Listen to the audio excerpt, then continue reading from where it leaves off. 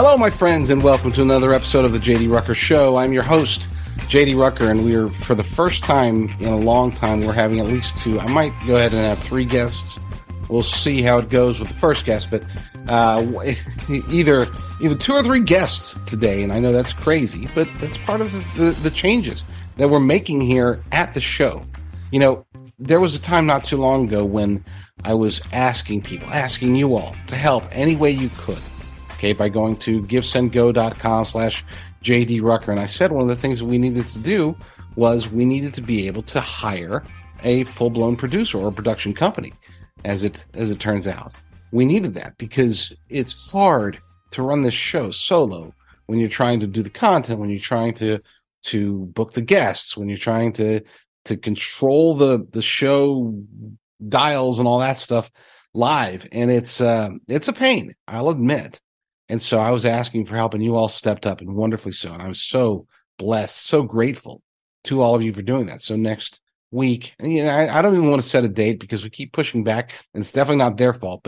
But we keep pushing back the day when we officially start with the new producers, the new production team that will be running the show, the J.D. Rucker Show, going forward. So I'm not going to set an exact date, but we'll just say sometime between next Monday and the Monday after that. And at that point, we'll be able to start doing these shows, not only obviously at a set time, we'll be doing them at the live show will go on at 2 p.m.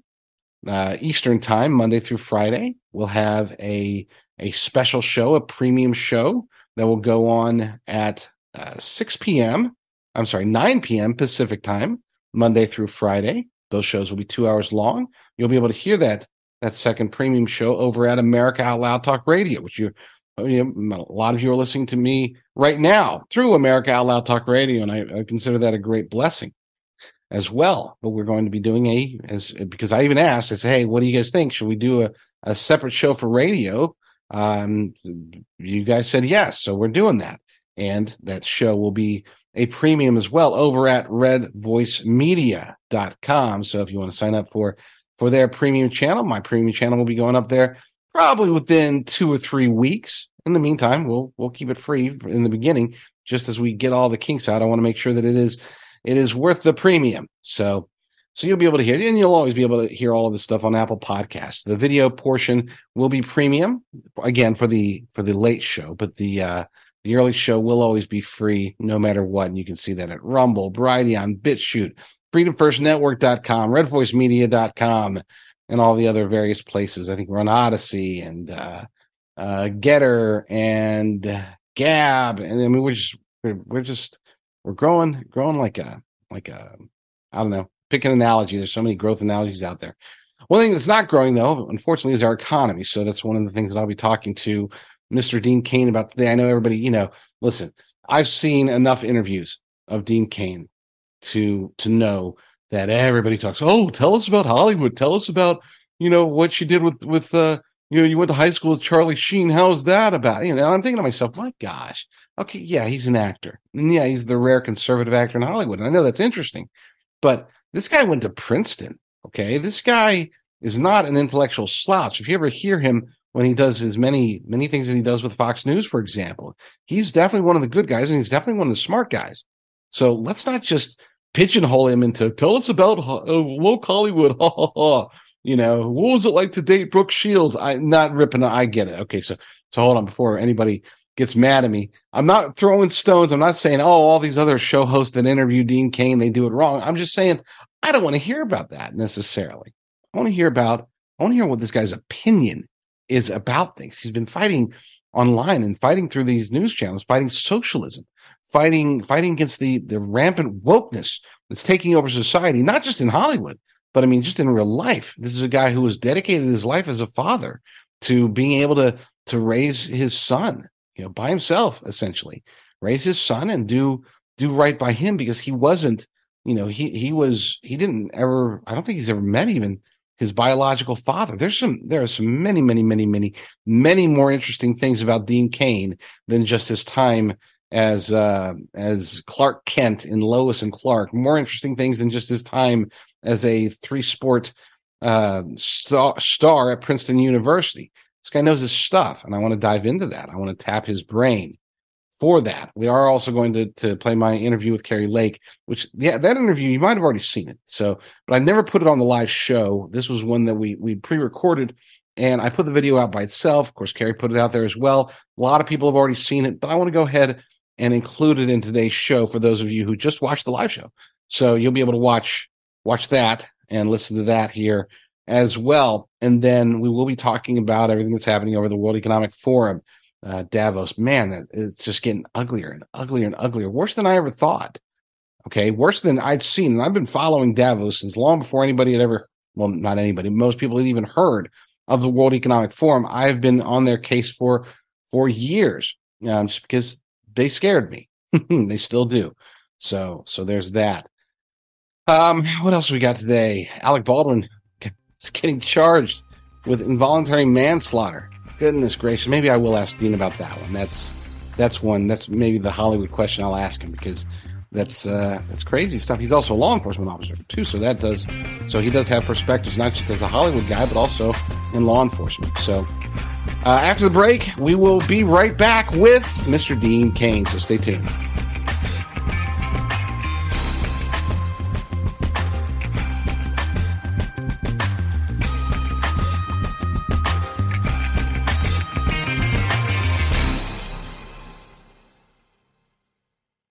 My good friend, Dr. Vladimir Zelenko, he left us way too early. I'm so sad that he is gone, but his legacy does continue. We do still support his foundation. We still support his company that is still benefiting the masses across the world. Those who have either been jabbed, or maybe you've been exposed to those who may be shedding on you. That's becoming more and more likely as being the case. More times you're jabbed, the worse off you are, and the more you're likely to shed on others. Now, even if you've never been jabbed, you're not around other people very often, you should still consider getting Z-Detox or Z-Stack Life Protocol, either one. Both of them will help your immune system. It's been demonstrated by scientists, demonstrated by doctors, including Dr. Zev Zelenko. So go to zstacklife.com/freedom. That's zstacklife.com/freedom and get Z-Detox or Z-Stack Life Protocol today.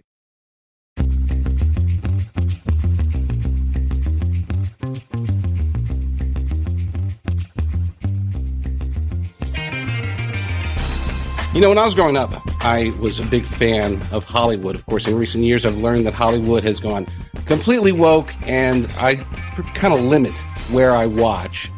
And when I say kind of, the last movie I saw at the theaters was Top Gun, of course, and then prior to that, I couldn't even tell you. It's been years.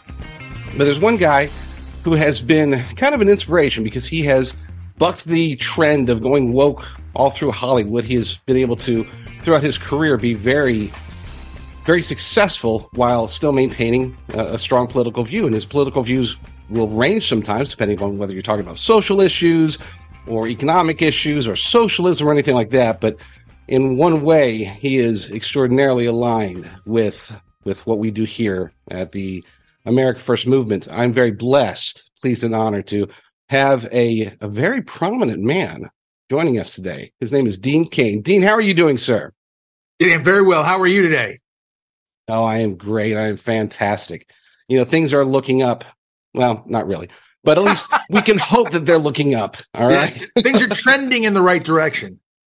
Trending in the right direction. Sure. I think we were all expecting some really big things in November, and that didn't materialize, and I don't want to talk about it. So it hurts a little bit there, no doubt. Would have been nice to take the Senate, but we do have the House, and having the House, and you know, there are a lot of people fighting with, you know, Speaker McCarthy. I happen to know him, and I like him. He's a politician, yeah. So those things that happen, but so far he's off to a good start. He's, I think he's coming out well, and those 20 other Republicans who sort of held up things for a while there got their spots on committees, and I think it's going to be an interesting 2 years. Everybody came out pretty well in that whole regard. You know, I'm not a huge fan of McCarthy, but I am totally willing to give him a chance. And so far, hey, I call it the way it is. I've been pleasantly surprised. Okay, so we'll see how it goes. Maybe pleasantly surprised is a good spot to be. Very good. Absolutely.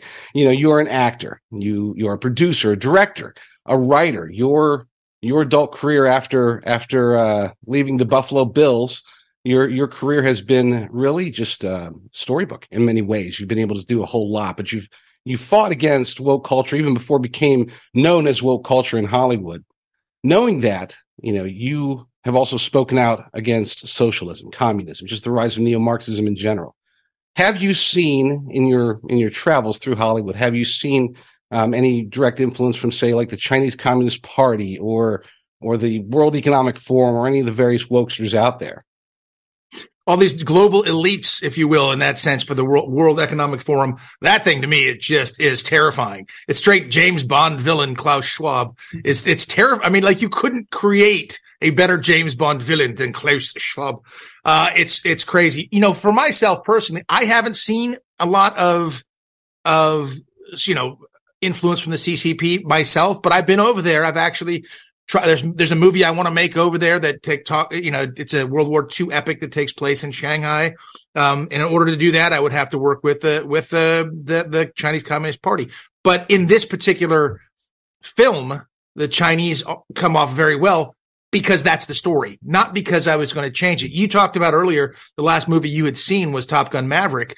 And there was a big hullabaloo about that because there was Chinese money apparently in that or in one of the companies. And so he removed the Taiwan sticker and a Taiwan patch on his flight jacket, on his bomber jacket. And that was a big deal, but it went back in. And that film was very, very pro America. And it sort of bucked the woke culture in the end. Whoever made that decision, if it's Tom Cruise, God bless him. And he has a lot to say on his films, but whoever made that decision did something very, very right. And I applaud it. I'm sure there's a lot more going on behind the scenes than I can see because Hollywood is a very prostitutional-like organization. I don't know if prostitutional-like is a word, but I didn't want to call them prostitutes. But in a sense, if there's money there, they'll make that deal and they'll scream and talk about, values and morals. But at the same time, if there's a lot of money, the values and morals can go over here. And then we'll just make sure we get this done. That happens a lot in Hollywood. There's lots of nefarious types like that. Then there's also some very virtuous folks, like 4 of them. Absolutely. Absolutely. You have said about yourself, and in the past, you've said that, when it comes to social issues, you're kind of a leftist. I look at more as a liberal, a true liberal in the sense of liberty. Classic. Hey, somebody wants to be gay, they can be gay, basically. Yes, right? Sir. But I've noticed in recent weeks, recent months, recent years, I guess you can take it back, that you've engaged on more of a conservative angle from a cultural perspective, looking at all this rampant wokeness, looking at the supremacy agenda of some of the more far left aspects of quote unquote freedom. Is this a shift in you, or do you think that it's a shift where they were at one point fighting for gay rights, and now it's like they're fighting for something bigger, badder, worse? What are your thoughts there?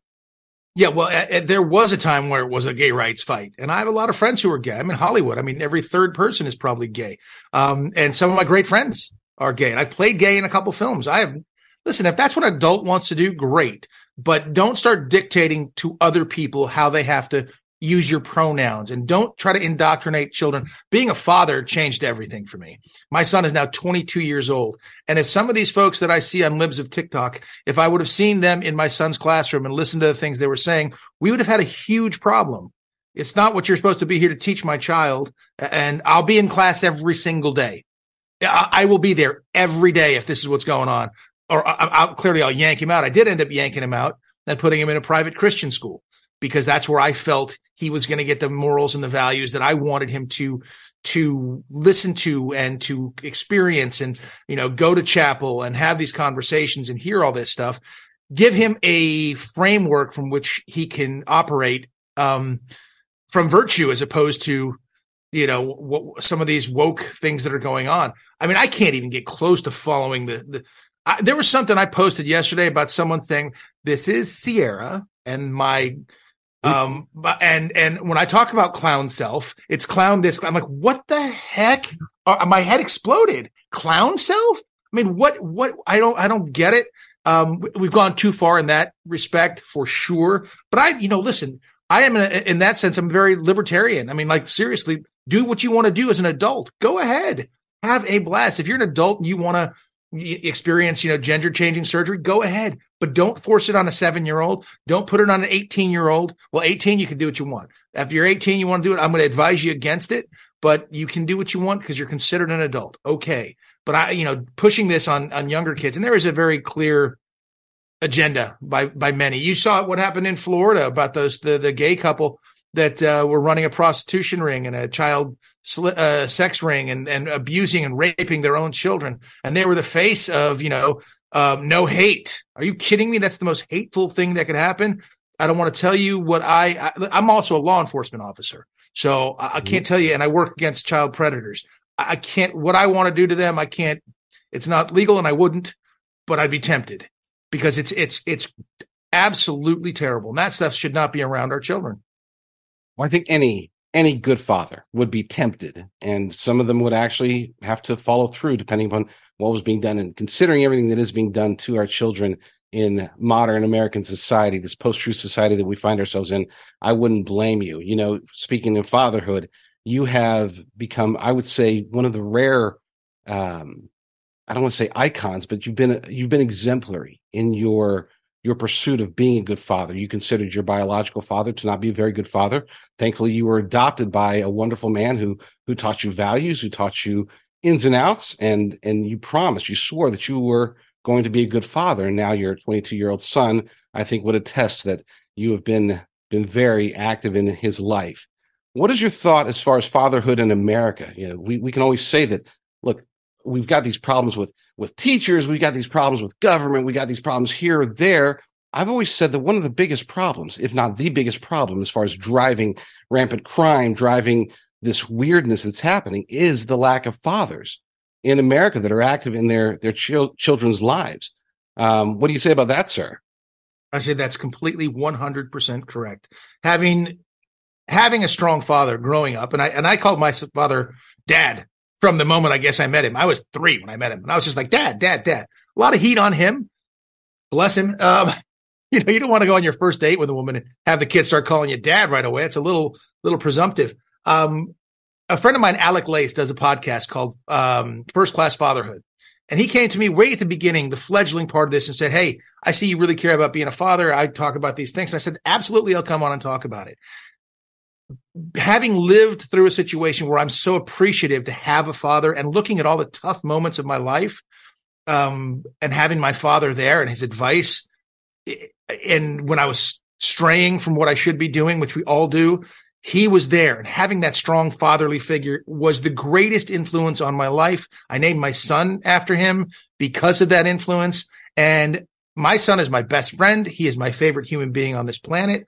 I talk to him not every single day because he's in college in North Carolina, but I talk to him pretty often, and every conversation ends with, I love you, talk to you later. Okay. In front of his friends, I'll hug him and kiss him in front of his friends. He is he's imperfect as we all are, but he is such a wonderful human being. I'm so proud to be in his life. But, listen to like Denzel Washington talk about, if the father's not in the household, the streets become the father, and they learn those values and things. And he pushes for fatherhood. He happens to be my favorite actor and someone who I consider a friend. And I was able to work opposite him in a film called Out of Time. And he is, I think, the best actor of this generation by far. And he's my favorite actor, but he talks about that. And it's really prevalent in Black homes. And it's unfortunate. It's terrible. Larry Elder, a good friend of mine, talks about the fatherhood problem all the time. And I know, because my teammates, a lot of my friends, we go to their house for Christmas or something, or Thanksgiving, and there's no father in the house. It's grandma and mom. It's grandma doing a lot of the raising. And that's we have too much of that here in the United States. Fathers are, and part of it, look, I had to fight really hard to be a father. I had to fight my son's mother to get joint custody of my son. It cost me $1.5 million in legal fees here in California, because something called the California Equal Footing Law. They call, because I could afford any attorney, therefore so could she, and I get to pay for it. I changed my career to be a father because I know how important it was to me. There are a lot of people, it's the easy thing, and people get very angry. Fathers do this and go, screw this, I'm out. You're going to make it this tough for me to be a father. And I can understand that perspective, but it's the most valuable thing in the world. And if you're doing something from the government level, you should be doing things to encourage fatherhood, not encourage single moms to be on welfare and to divorce the father and marry the government. And unfortunately, that's what these compassionate social programs have done. Well, since you brought up economic issues, you talked about college. I think a lot of times people say, "Oh, Hollywood." You went to Princeton, okay? You didn't just go to like some community college and study acting, and you know the difference between the sun and the moon, unlike certain people in Hollywood. So figured it out at age 40.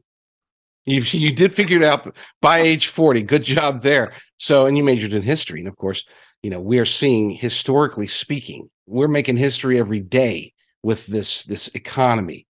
From your perspective, I know you're not an economist per se, but you're a very brilliant man.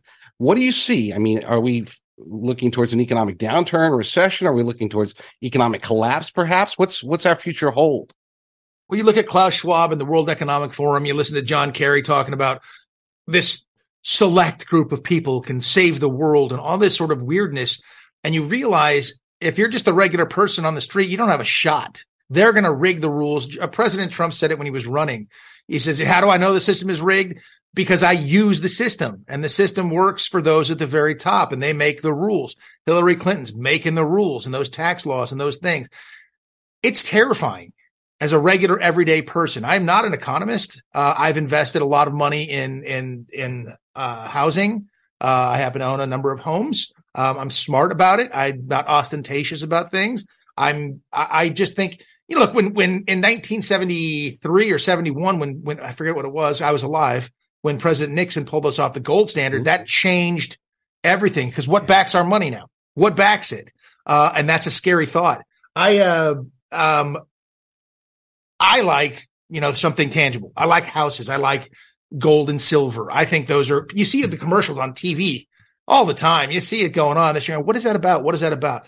And for a great example, I have 1924 $20 gold piece right here. I don't know if you can see that. There it is. And in 1924, this gold piece, this $20 gold piece could buy you a brand new top of the line, custom made, tailored suit. Awesome.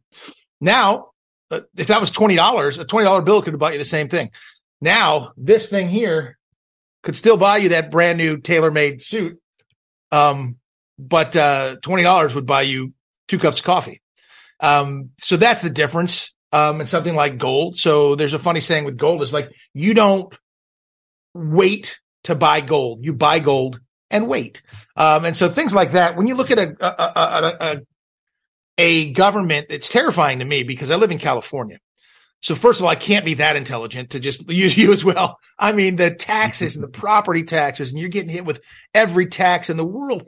And, when the federal government's just printing money, quantitative easing, all they're doing is reaching in every single person's pocket and making that dollar worth less. That's all they're doing. And it drives me bananas when I hear the government, Joe Biden, say, well, I spent more money and blah, blah, blah. You spent more of our money to do this or that. That's not where I would choose to spend it. So it makes me crazy. So that's why I like property. That's why I like gold. And I think that during a time like this, I tweeted, I don't know how long ago, a year ago or a year and a half ago, about we're in a recession. And by all other measures, if we ever measured it by the same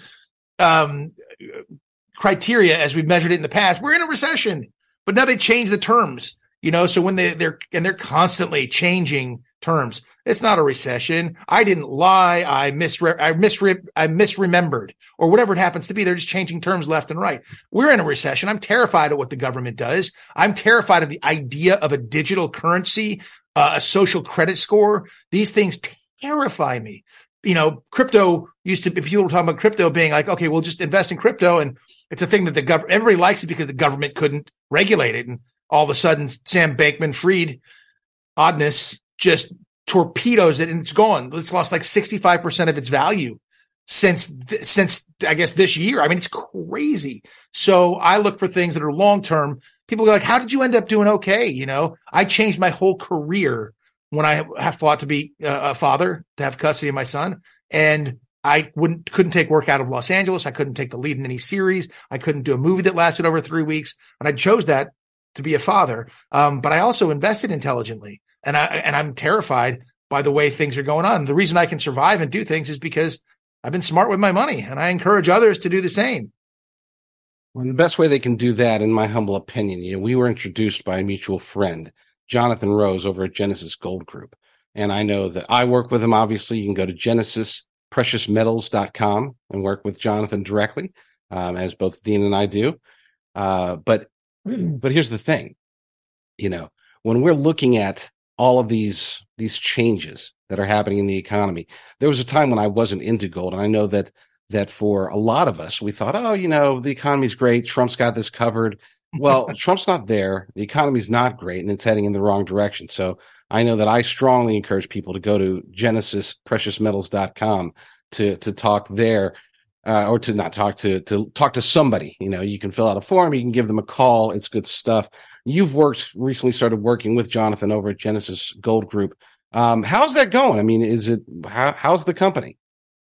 Oh, the company's fantastic. So Jonathan and I knew each other for a while before we ever discussed any of this stuff. And he kept listening to me talk and hear the things I say. And, he's like, I work in gold and precious metals and things. And so it sounds like a lot of the things you say really align with what we say all the time. So let's talk about this. And we started talking about it. I was like, the things we talk about really align. I happen to be Christian. Do you see the thing on the Russian Orthodox hockey player who didn't want to wear the gay pride shirt? Now, listen, I'm all for gay rights, but this guy is ask a Muslim to do it, right? That's not, they won't do it. It's against their religion. This guy's Russian Orthodox. He didn't want to do it. I happen to be Christian. We were talking about Christianity and some other things. And, he said, then Jonathan started talking about, hey, listen, the values and the things you talk about are exactly what we talk about at Genesis Gold Group. So come over and have a chat. Maybe we could work together. And because these things, it's not like, I have to stretch to align with their values. So we line right up.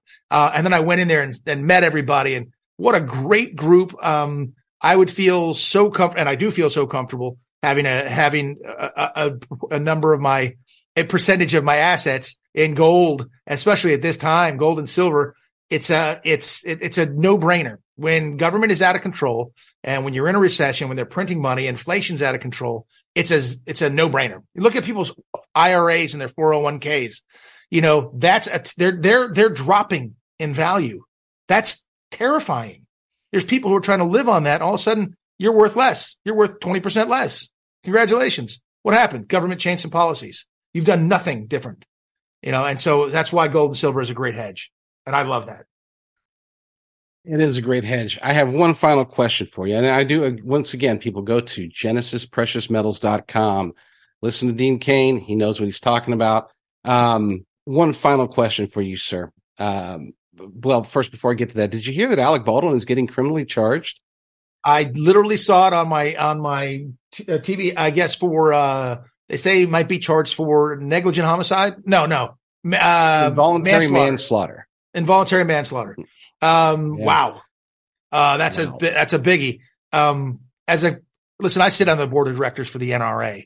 I'm a law enforcement officer. I'm a sworn deputy sheriff in Frederick County, Virginia. I'm a reserve police officer in Pocatello, Idaho. I shoot guns on film sets. I do sorts of things. They didn't follow protocols. There was some really stupid stuff that went on there. I do think it was an accident. I do think it was negligent. Yeah. And I know Alec. I like Alec. I hate his political opinions, but I like the guy. He's a good guy, but what he's done, and he says some horrible things, which I don't support. But that's a big deal. That's a big deal. I imagine it will get pled down, and but there will be I'm sure there'll be a civil. I can't imagine criminally he'll be going to jail, but I imagine it'll get pled down, and I imagine there'll be a civil case, and it's going to cost a lot of money.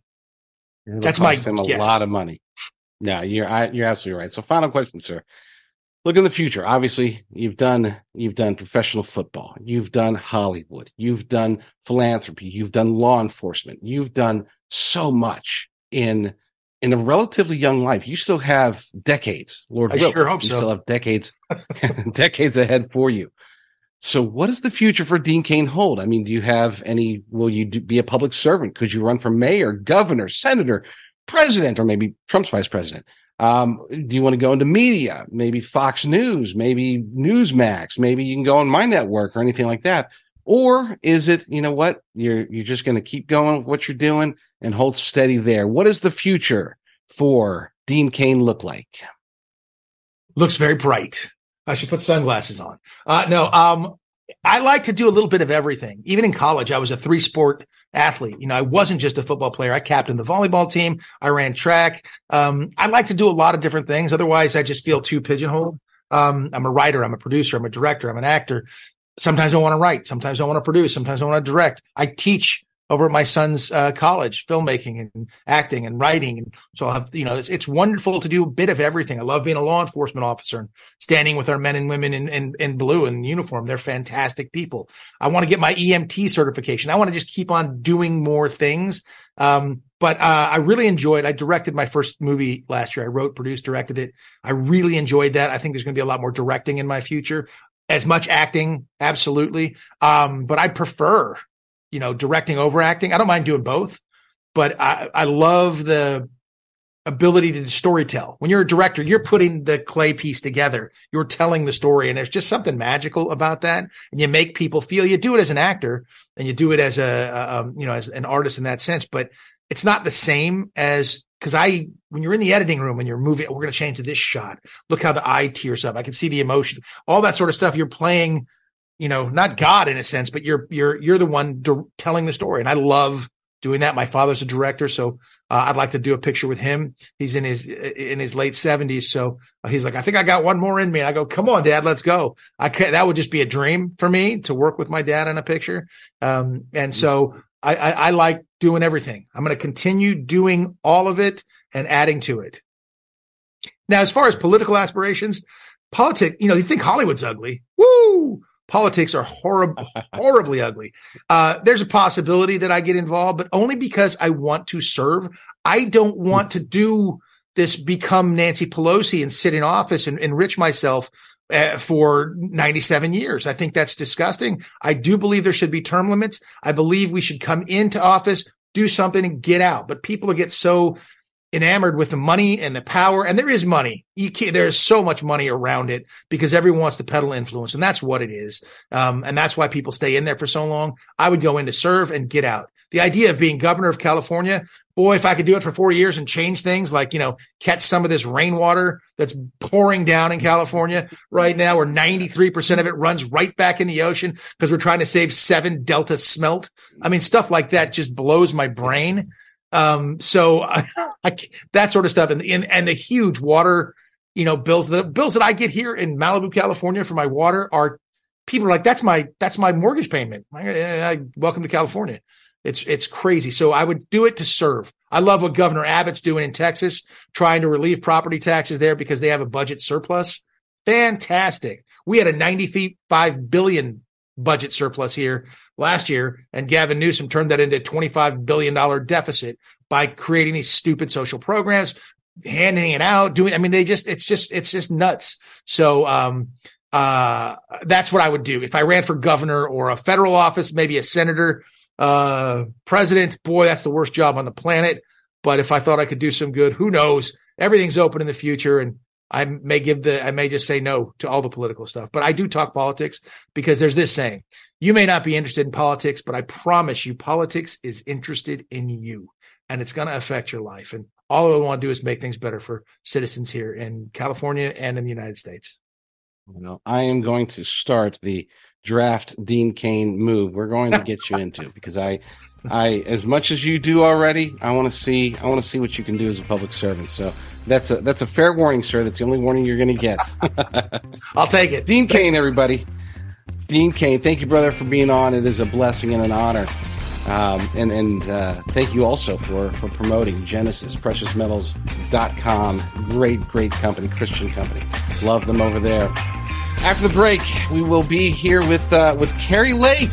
Carrie Lake will be joining us, so everybody stay tuned.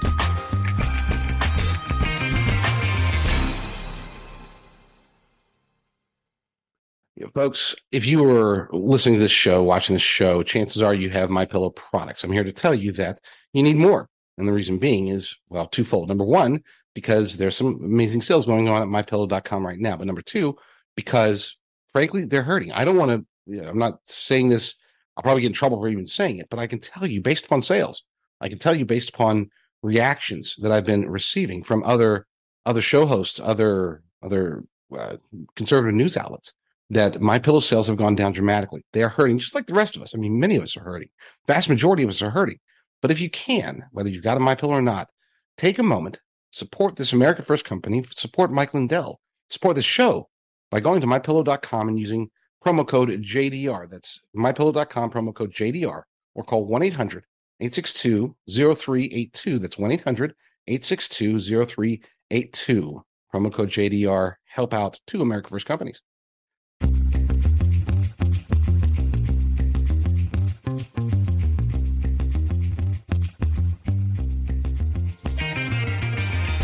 So I'm going to throw everybody a curveball. I know that we were expecting Kari Lake to come on, but I thought during the break, it behooved me to contact Jonathan Rose over at Genesis Gold Group and see if he could come on. It would be a perfect follow-up to my interview with Dean Cain. So Kari Lake is going to have to wait, and it's okay because she isn't actually waiting. I pre-recorded that interview, so spoiler alert. So we'll get to Kari Lake's interview here in a moment, but I first want to bring on my next guest, Mr. Jonathan Rose. Jonathan, how are you doing today, sir?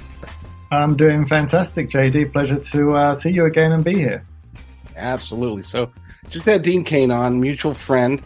He had some great things to say about you. He had a nice gold coin that he wanted to show on camera, which I hope it got picked up very well because it's I mean, they're so awesome, these coins and stuff like that.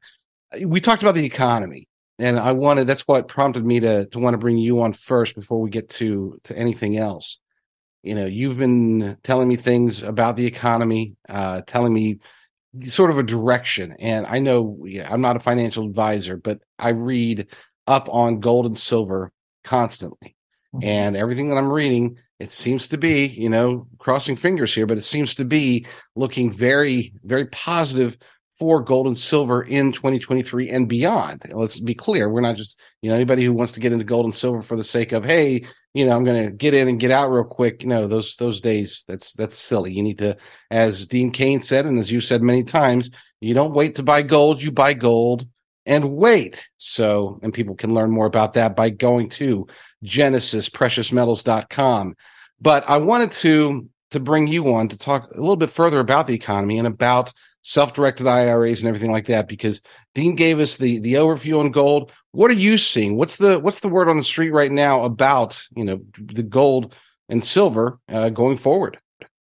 Yeah. And I'm glad, Dean came on to talk to you too. He's a true patriot, and I really like Dean, but the word right now, you turn on the news and there's something new related to the economy. And I think what's at the forefront and the freshest news to do with what's happening with this Wall Street casino is basically the debt ceiling. The debt ceiling has to be raised again. This is a big concern because it's all a part of this, what I call the everything bubble. When we're seeing crashes throughout the years, they've been singular events, right? So whether it's the dot-com crash, the housing market, liquidity crisis, quantitative easing, there's been various triggers over the years that have caused a scenario where there's been a negative effect, whether it's devaluation of the dollar, the stock market taking dramatic drops, and people are asking, well, what's next? Well, what's next is this everything bubble. And it literally is in its namesake. It's everything that's happening with the world right now, whether it's tensions and wars with Russia and Ukraine, whether it's the dollar becoming worth less and less every year due to sky-high inflation, whether it's to do with inflation rates skyrocketing, or whether it's to do with something that I am very proactive talking about, and that's debt. And that's really, if you read today's headlines, whether it be on Fox, Bloomberg, or Reuters, they're talking about the debt ceiling where they have to keep raising the debt to keep the country going. And the best way I can explain it to people, most of us have credit cards, and I like to think most of us are responsible, managing credit cards. However, if you had a credit card and you kept spending, and you didn't pay your bills, well, what happens to an individual? It's not a very pretty scenario. Well, first of all, they cut you off. Then you would receive bad credit, right? The credit agencies wouldn't want to touch you. You wouldn't be able to pay your bills. And worst case scenario, you're kicked out on the street and you're homeless, God forbid. So it's the same scenario with the US government. We can't pay our bills. We can get downgraded by Moody's, which is the rating of the dollar, which backs it. In good faith, we trust. Well, people aren't going to trust the US dollar if the world economy isn't trusting it, because we can't pay our bills. So this everything bubble really also affects debt. And you can only, with debt, you can only kick the can so far down the road before you kick it and you go, ow, when you stub your toe. So, debt printing and money printing can't go on forever. There has to be repercussions, and there's going to be severe ramifications. And a lot of the top economists, top experts, even banks now, they're standing on their soapboxes and saying, look, this is going to lead to a financial crisis. The people that are losing out the most are people who have 401ks and IRAs. Specifically, even if you're going to be a government employed worker, their IRAs and 401ks can actually be decimated because those assets can be frozen by the government. So a lot of clients that we speak to who have these type of retirement accounts are seeing more than a 10% decline in a quarter. Well, if you don't do anything about that, well, 10% per quarter, you're down 40% per year. And that's the unthinkable. And that shouldn't be a position where people who are retiring or getting ready to retire should be. So what are the alternatives? Well, if you stay in cash, obviously people bring up the argument, well, you're in cash, but inflation is eroding the purchasing power. So you can go down the list of, risky assets to secure assets. And when you kind of, it's like that food chart that's a pyramid, like what's the base? And that base is precious metals such as gold and silver. And people are, waking up to the fact that you can protect your IRA, you can protect your 401k, and you can do a tax-free rollover and protect those assets that you've worked hard for, right? And you want to contribute to every year and make sure it's there when you need it most, and put it where I feel is the safest place in this environment, and that's in physical gold and silver. And really, when you say the word on the street, it's debt.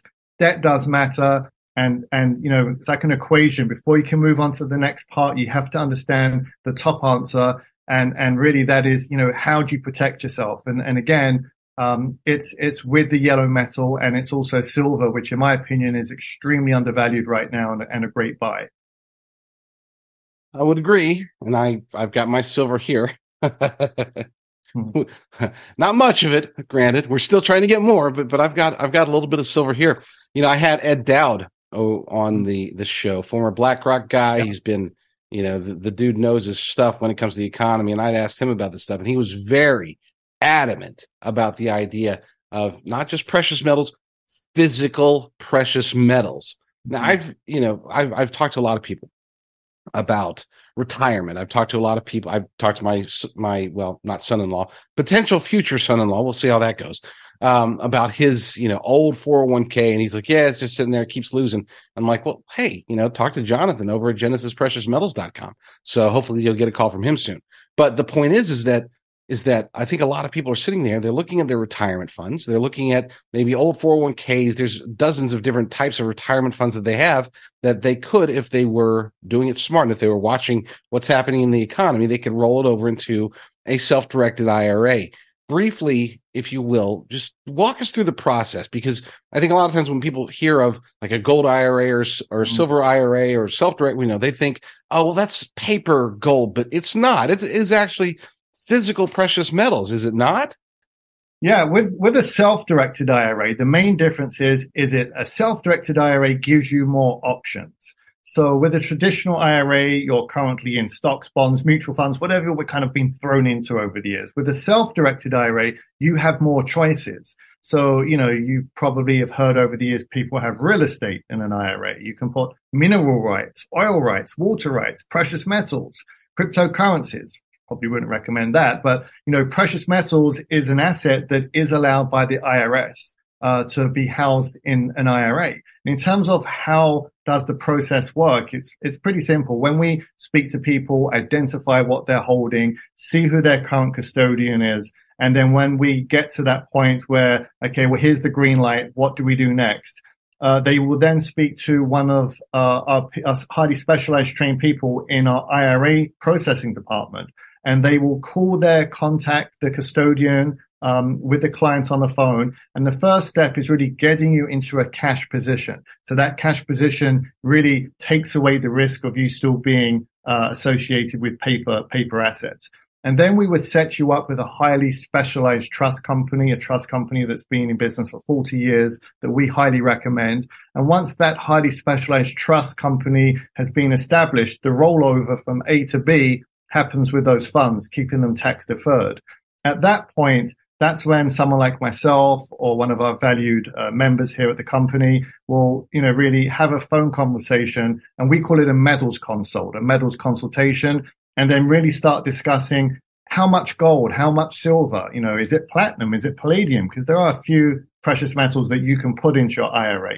So, we let people lean on our years of experience. I've been doing this for over 25 years, and, a lot of the press and media come to me for, media updates on the outlooks of gold and silver. So we will definitely give our recommendations.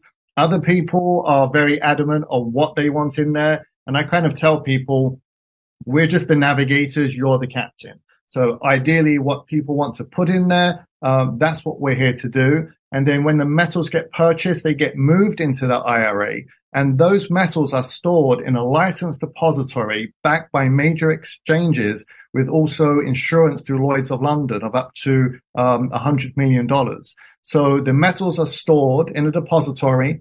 The reporting happens with your custodian. So you still get statements just like you do now. The only difference is rather than being now invested in paper equities that we see are unfortunately, trending downwards, you have physical gold and silver in your portfolio. And it's literally as simple as that. So if people want to know or inquire or have more questions about protecting an IRA, or maybe you have an old 401k from a previous employer that's sitting there and you're opening those statements and you're not liking what you're seeing, then, please give Genesis Gold Group a call and we'll be more than happy to assist you and let you understand what the next steps look like.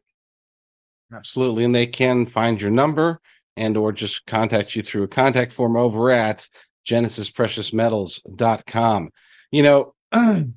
You say, and that was a lie. Look, as somebody who I don't have a lot of retirement accounts. Okay. I've always been kind of in business for myself. Maybe I'm not as smart as other people with 401ks or anything like that. But what I would say most Americans, whether they're in their 20s, 30s, 40s, 50s, they have some sort of retirement accounts. What sort of retirement accounts can they roll over? Or can you help them, I should say, roll over into a self-directed IRA? Good question. So if it's a government plan, you can roll it over. Traditional IRAs, SEP, Roth, TSPs, if it's housed in a legal entity that's, requiring it to be IRA regulated, then chances are 99.9% of the time you can roll that over tax-free, tax-deferred. And something that I think is a huge benefit when it comes to self-directed IRAs and putting precious metals in there is at some point people are going to liquidate these IRAs, right? Whether it's an emergency, fix a leaky roof, who knows, or you take RMDs, required mandatory distributions. This is the part that's interesting because at that point in time, you can cash out a portion of your IRA, whether it's in gold or silver, take the cash value, that fiat value, the greenbacks, and be a recipient of that money to you. Or you can also at that point cash out, but take possession of the metal. And that's what a lot of our clients do. They will slowly do these required mandatory distributions, but by holding the metals, they get delivered it to them. And that is actually a huge plus in terms of protecting your finances and really trying to bulletproof it for the future. That is brilliant, actually. So they have these required distributions that they have to take. Government forces them to take it at certain ages. Mm-hmm. And so instead of, taking it and now they got to pay taxes on on cash, and that they can actually just have physical precious metals from the depository, take a portion of what they've purchased through Genesis Gold Group, have it physically sent to their home, and then they've got it and they can just put it in their safe or something. Is that what you're saying? Absolutely. It's a part of their distribution. Rather than take it in greenbacks, fiat, they can take it in the metals. And I would probably say, 90 to 95% of our clients actually, go through with that process. And to me, that's smart. Smart money. Sounds like very smart money. My final question for you, sir. Yes. And for those who joined late, I'm speaking to Jonathan Rose at Genesis Gold Group. You can find them at genesispreciousmetals.com. My final question to you, sir, and Dean had mentioned this during our call. I'm a man of faith. Dean Cain is a man of faith. You are a man of faith. Your organization, Genesis, is based on Genesis from the Bible. And you are unabashedly, you guys focus on faith-driven stewardship of money. Tell us more about that. What is that exactly? I mean, how do you see what does that mean? Faith-based stewardship of our money and our property. Well, we always want to be a good steward of our money. I mean, you want to make sure that you're making the right decisions, not the wrong decisions. And it takes a certain amount of fortitude and really a strong backbone to kind of make a step in the right direction when it comes to investments. And I would say, we're not the largest firm out there. We're not the smallest, but we're a strong group of 20 people here at Genesis, and we're all like-minded people, and we're all faith-based driven.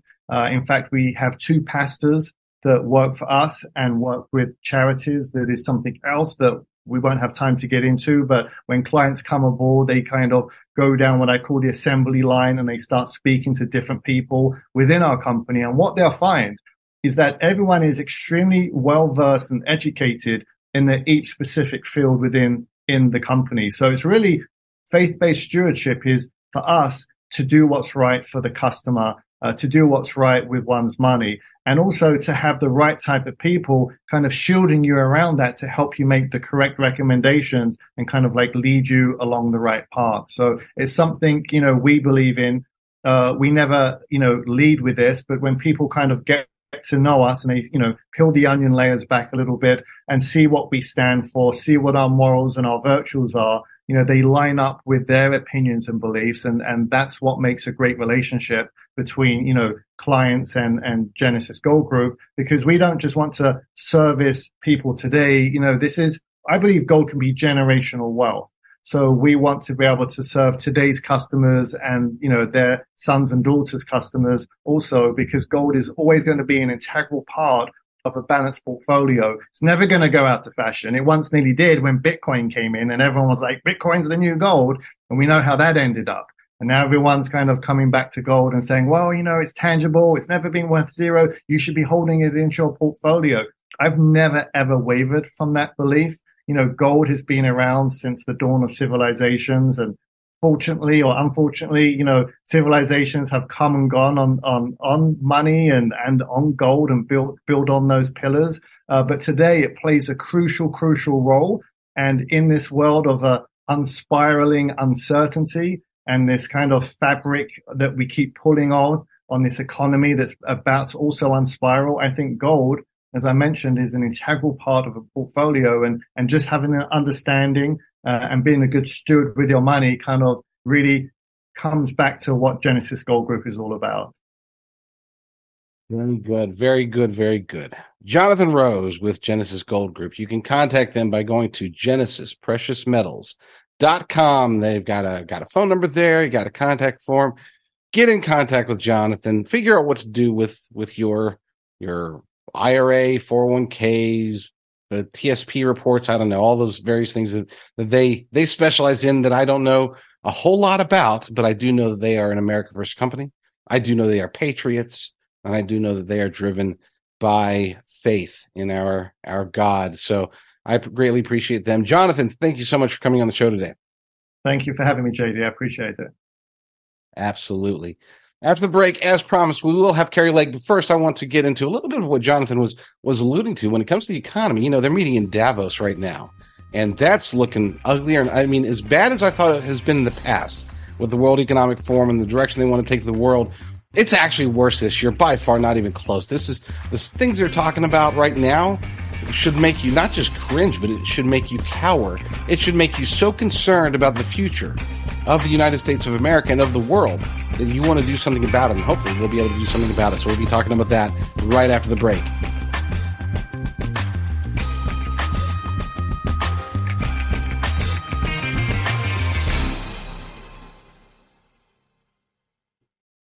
So let's be honest, the vast majority of long-term storage, survival food, prepper food, is just awful. I mean, it just tastes really, really bad. And that's why they expect us to eat during the apocalypse. Well, if the crap hits the fan, I'm going to actually be eating good food. I go to lateprepper.com, a website that I built based upon two partnerships, the two companies that produce actually really good food. No need to set up a bulk discount. Doesn't matter whether you buy 1 or 10.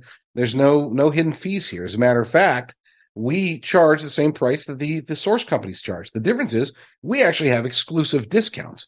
Use promo code PREP2023 for 10% off, or for you big spenders, use code PREP2030 for 15% off on orders of $777 or more. Go to lateprepper.com and eat well for the apocalypse. Folks, the majority of our pharmaceuticals, the ingredients in them, come from China. They are controlled by the Chinese Communist Party. We're already seeing supply chain issues. Pharmacies are running low on a lot of things. And if the crap hits the fan, as a lot of us think it may in the very near future, you will want antibiotics. And the best way to get that is to go to jdrucker.com/meds. You'll be able to get a teleconference with an actual doctor, and then they'll send you meds. They'll send you like 5 different versions or types of antibiotics for the different ailments that could hit us. These are great for long-term storage. You will want them, and it's one of those things where if you need them, then you'll want them. If you don't need them, then at least you'll have them. So, and here's the thing: if you don't have them, you're almost certainly going to need them at least sometime in the near future. So, jdrucker.com/meds.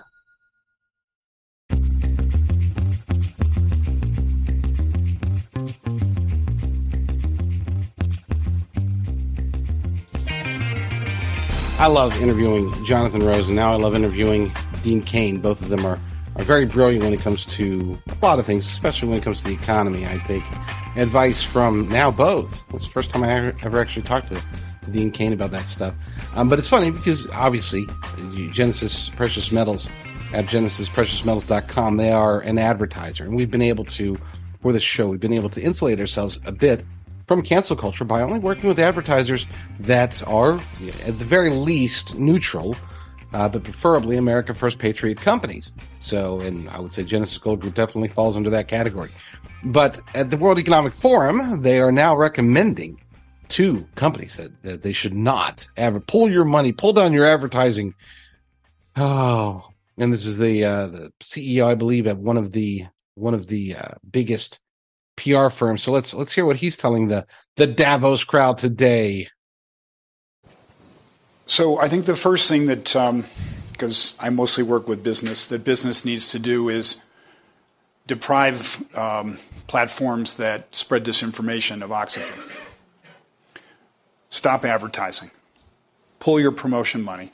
Make sure that they understand that they have a consequential impact on society.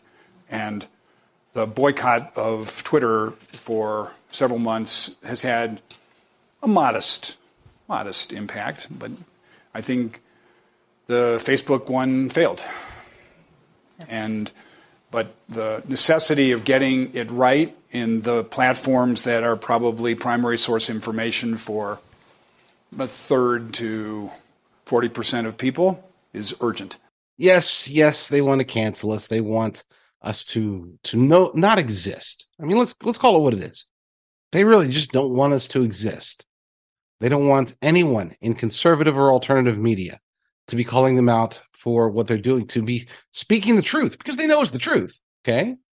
And they're even warning of something. And this one, I would say this ranks up there. What I'm about to play for you ranks up there as one of the most, I don't want to say scary, but discouraging ideas, because they're talking about a future cyber attack. And I've said, you want to look gosh, it's been a year now probably since I did a video about how I believe that the globalist elite cabal and the World Economic Forum in particular, they are, and well, the Council for Inclusive Capitalism is in particular, they are working on, I have no proof, this is conspiracy theory, this is my opinion, but I think they're working on a cyber attack.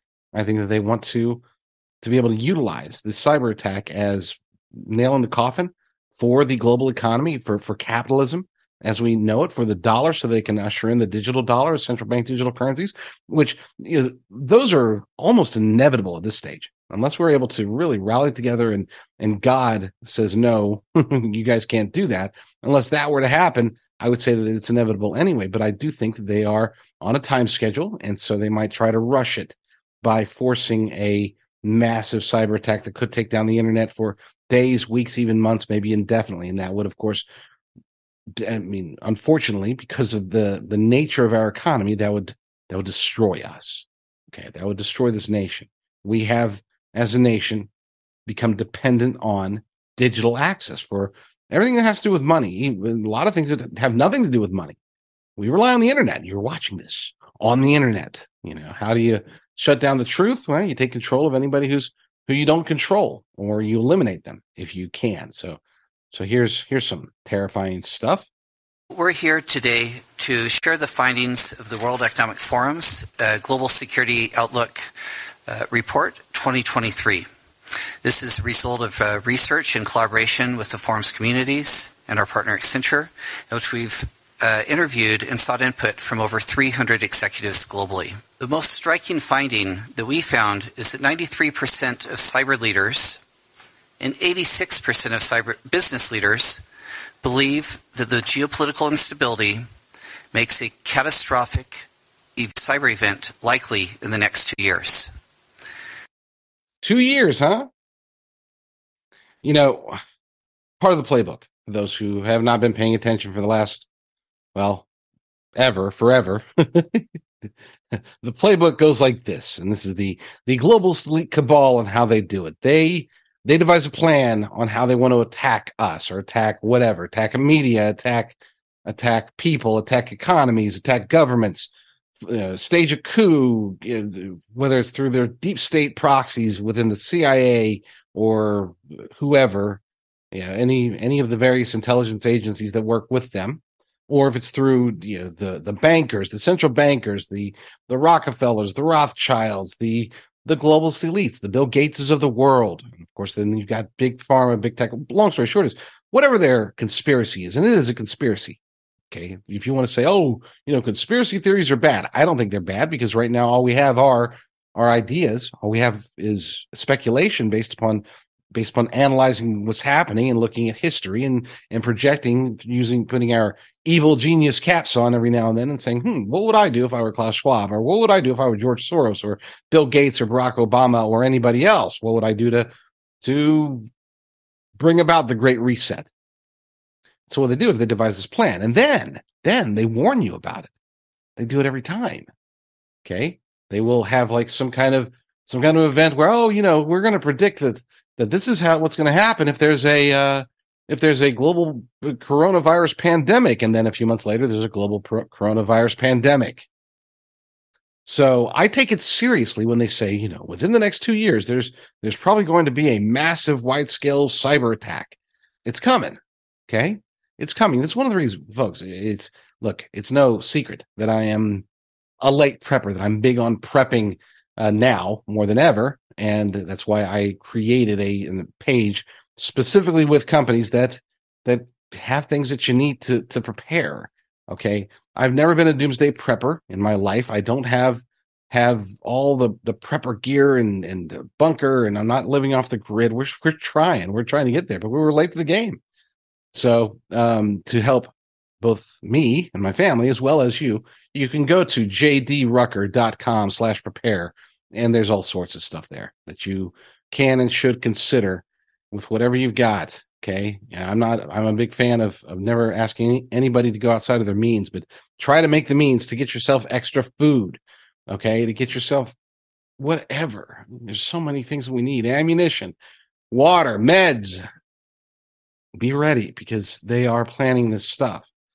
And unfortunately, they might be talking about it openly and publicly at Davos, but that's not their game. They're talking to what they believe is a sympathetic audience, and for the most part it is. And unfortunately, they will not talk to anybody outside of their circle of control, their circle of influence. So when a journalist can get in front of them, they will not answer the question ever, ever, ever, ever.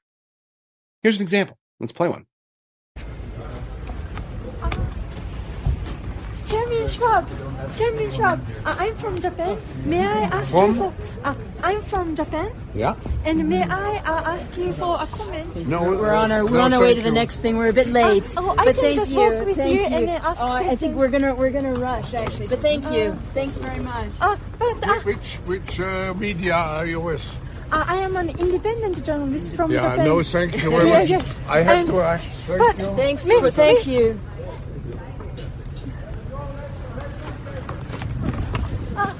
But I want to ask just one question. Thank you. Take care of yourself. Where are you based?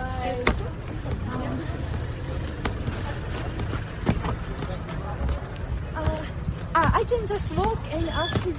Yeah, we're not. Thank you. No, sorry, we're in a big rush. We've got so many things tonight. But for us, thank you. It's very precious moment. I know. He's got so many people stopping that if you were to stop for everything, we win. That's the unfortunate. So I'm very sorry, but thank you. But thank you for trying. Do you know the voice that worry about globalism? Thank you. There are many concerns. Nice evening. Thank you. Thank you. That was hard to watch. It's like, come on, man, just answer in the time that you spent saying that you can't answer the question. You could have heard and answered the question already. We still don't know what the damn question was. Why? Because you're just too important, too much time. They got the handler there saying, if we stop for everybody, then give me a break. Stop it. Just say, look, I would actually have some respect for them if they said, you're an independent, so we're not going to talk to you because we don't control you. And that's essentially, if you notice, that's what Klaus Schwab said. He's like, no, never mind. I don't want to, who are you with? I'm an independent. Oh, okay. Cool. No. He shut that down immediately. Here's another one. And these are the guys from Rebel News. These guys are fantastic. I wish that I am striving to get to the point to where I have the budget to where I too can go to Davos and and put a microphone in front of Albert Bourla's face and ask him questions. He did answer one by saying, "Have a nice day." So otherwise, the questions themselves are the meat and the juice here. Great questions, by the way. Let's play that. Mr. Bourla, can I ask you, when did you know that the vaccines didn't stop transmission? How long did you know that without saying it publicly? Thank you very much. I'm sorry. Answer that question. I mean, we now know that the vaccines didn't stop transmission, but why did you keep it secret? You said it was 100% effective, then 90%, then 80%, then 70%. But we now know that the vaccines do not stop transmission. Why did you keep that secret? Have a nice day. I won't have a nice day until I know the answer. Why did you keep it a secret that your vaccine did not stop transmission? Is it time to apologise to the world, sir? To give refunds back to the countries that poured all their money into your vaccine that doesn't work, your ineffective vaccine? Yeah, you have a little bit around. Are you not ashamed of what you've done in the last couple of years? Do you have any apologies to the public, sir? Are you proud of it? You've made millions on the backs of people's entire livelihoods. How does that feel to walk the streets as a millionaire on the backs of the regular person at home in Australia, in England, in Canada? What do you think about on your yacht, sir? What do you think about on your private jet? Are you worried about product liability? Are you worried about myocarditis? What about the sudden deaths? What do you have to say about young men dropping dead of heart attacks every day? Why won't you answer these basic questions? No apology, sir. Do you think you should be charged criminally for some of the criminal behaviour obviously been a part of. How much money have you personally made off the vaccine? How many boosters do you think it'll take for you to be happy enough with your earnings? Nothing? Who did you meet with here in secret? Will you disclose who you met with? Who did you pay commissions to? In the past, Pfizer has paid $2.3 billion in fines for deceptive marketing. Have you engaged in that same conduct again? Are you under investigation like you were before for your deceptive marketing, sir? If any other product in the world doesn't work as promised, you get a refund. Should you not refund to countries that laid out billions for your ineffective vaccine? Are you used to only sympathetic media, so you don't know how to answer any questions? Is that it? Shame on you, sir. Shame on you. That's Albert Bourla, the boss of Pfizer. His people were pushing us around a little bit. Mate, he's pretty fit. I don't reckon he's had one jab. I'm huffing and puffing a bit. At least I didn't have any myocarditis. I dare say he's shocked that in his safe space at the WEF here in Davos that he was challenged in a way that he's never to date been challenged. Well, that's the thing. We're not accredited media here. We're on the outside of the perimeter. So he's only used to the softballs from CNN and MSNBC and people like that. No, Albert Bourla has never been asked a serious question by a serious journalist, only those who give him softballs. I actually have one. I need to find it before... Okay, so after the break, I'm going to replay the interview that I did with Carrie Lake. Okay, I've got to get that out there to the live audience because, I put it out separately, and I actually regretted it. I wish I would have just done it live. Anyway, long story short, I didn't regret putting it out, by the way, because she shared it. It's been viewed by a lot of people, but I wish that I would have put it with a bigger show. So we're going to correct that, and we're going to put it with today's show. So you who watch the live show, you'll be able to, or listen to the live show, you'll be able to hear that very important interview with Carrie Lake. While that's playing, I'm going to seek out the video that I hope I saved. There's a video of Albert Bourla being interviewed by Bloomberg over at Davos, and you'll be able to hear a little bit of a difference between what he didn't say to these guys over at Rebel News and what he's willing to talk about with a journalist, quote unquote journalist from Bloomberg, who he was practically a fanboy getting Brad Pitt's autograph. Okay, it was sad, very sad. But let's play that first. Let's go to Carrie Lake. But well, first let's go to a break, and then we'll have Carrie Lake. So stay tuned.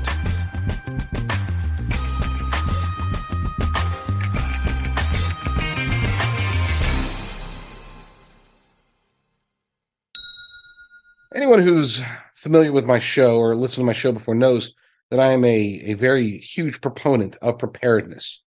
I haven't always been. I didn't become a prepper until really 2021, but since then, I've been working diligently to find companies that offer the things that we need. And if the crap hits the fan, I want to be ready for it, and I want you to be ready for it too. I've picked up some sponsors for long-term storage food, for precious metals, for solar power. I've got a candle sponsor. We've got, antibiotics for storage, just in case the pharmaceutical supply chain goes down. We got med kits, nutraceuticals, natural survival. We got guns and ammo. You can buy them by going to jdrucker.com/prepare, jdrucker.com/prepare. Bug out bags, the works. So stock up now while you still can.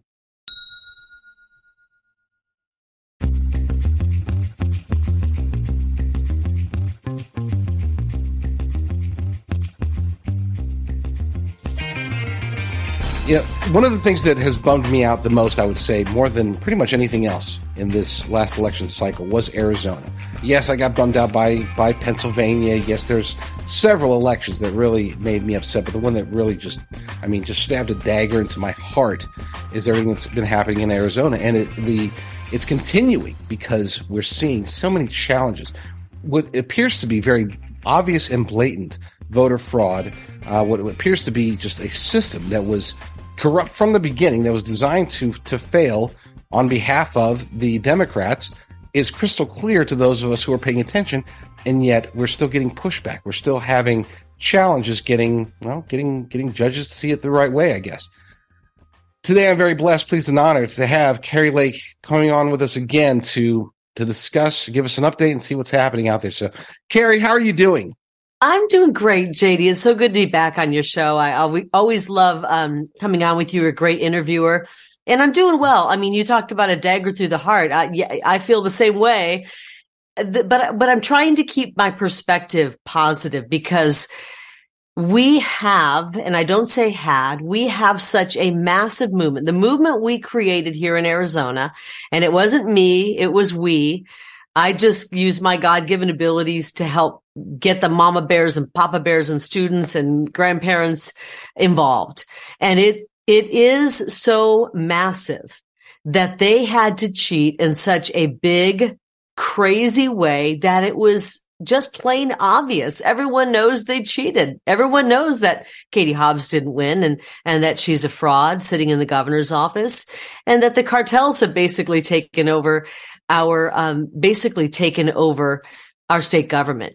And so now we're in the unfortunate position of having to win again, and this time in a court of law. And we have presented our case. I'm sure you probably saw part of it in the Maricopa County courts. And I thought my attorneys did a great job, even though they were only given limited amount that they could pursue in 2 counts. They did an exceptional job.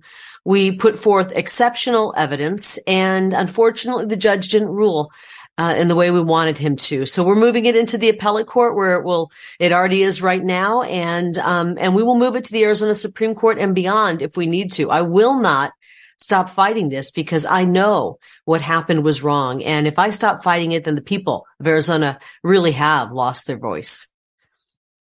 Yes, they have. And it's not just, let's face it, this is not just about Arizona. This really is about the integrity of elections across the nation.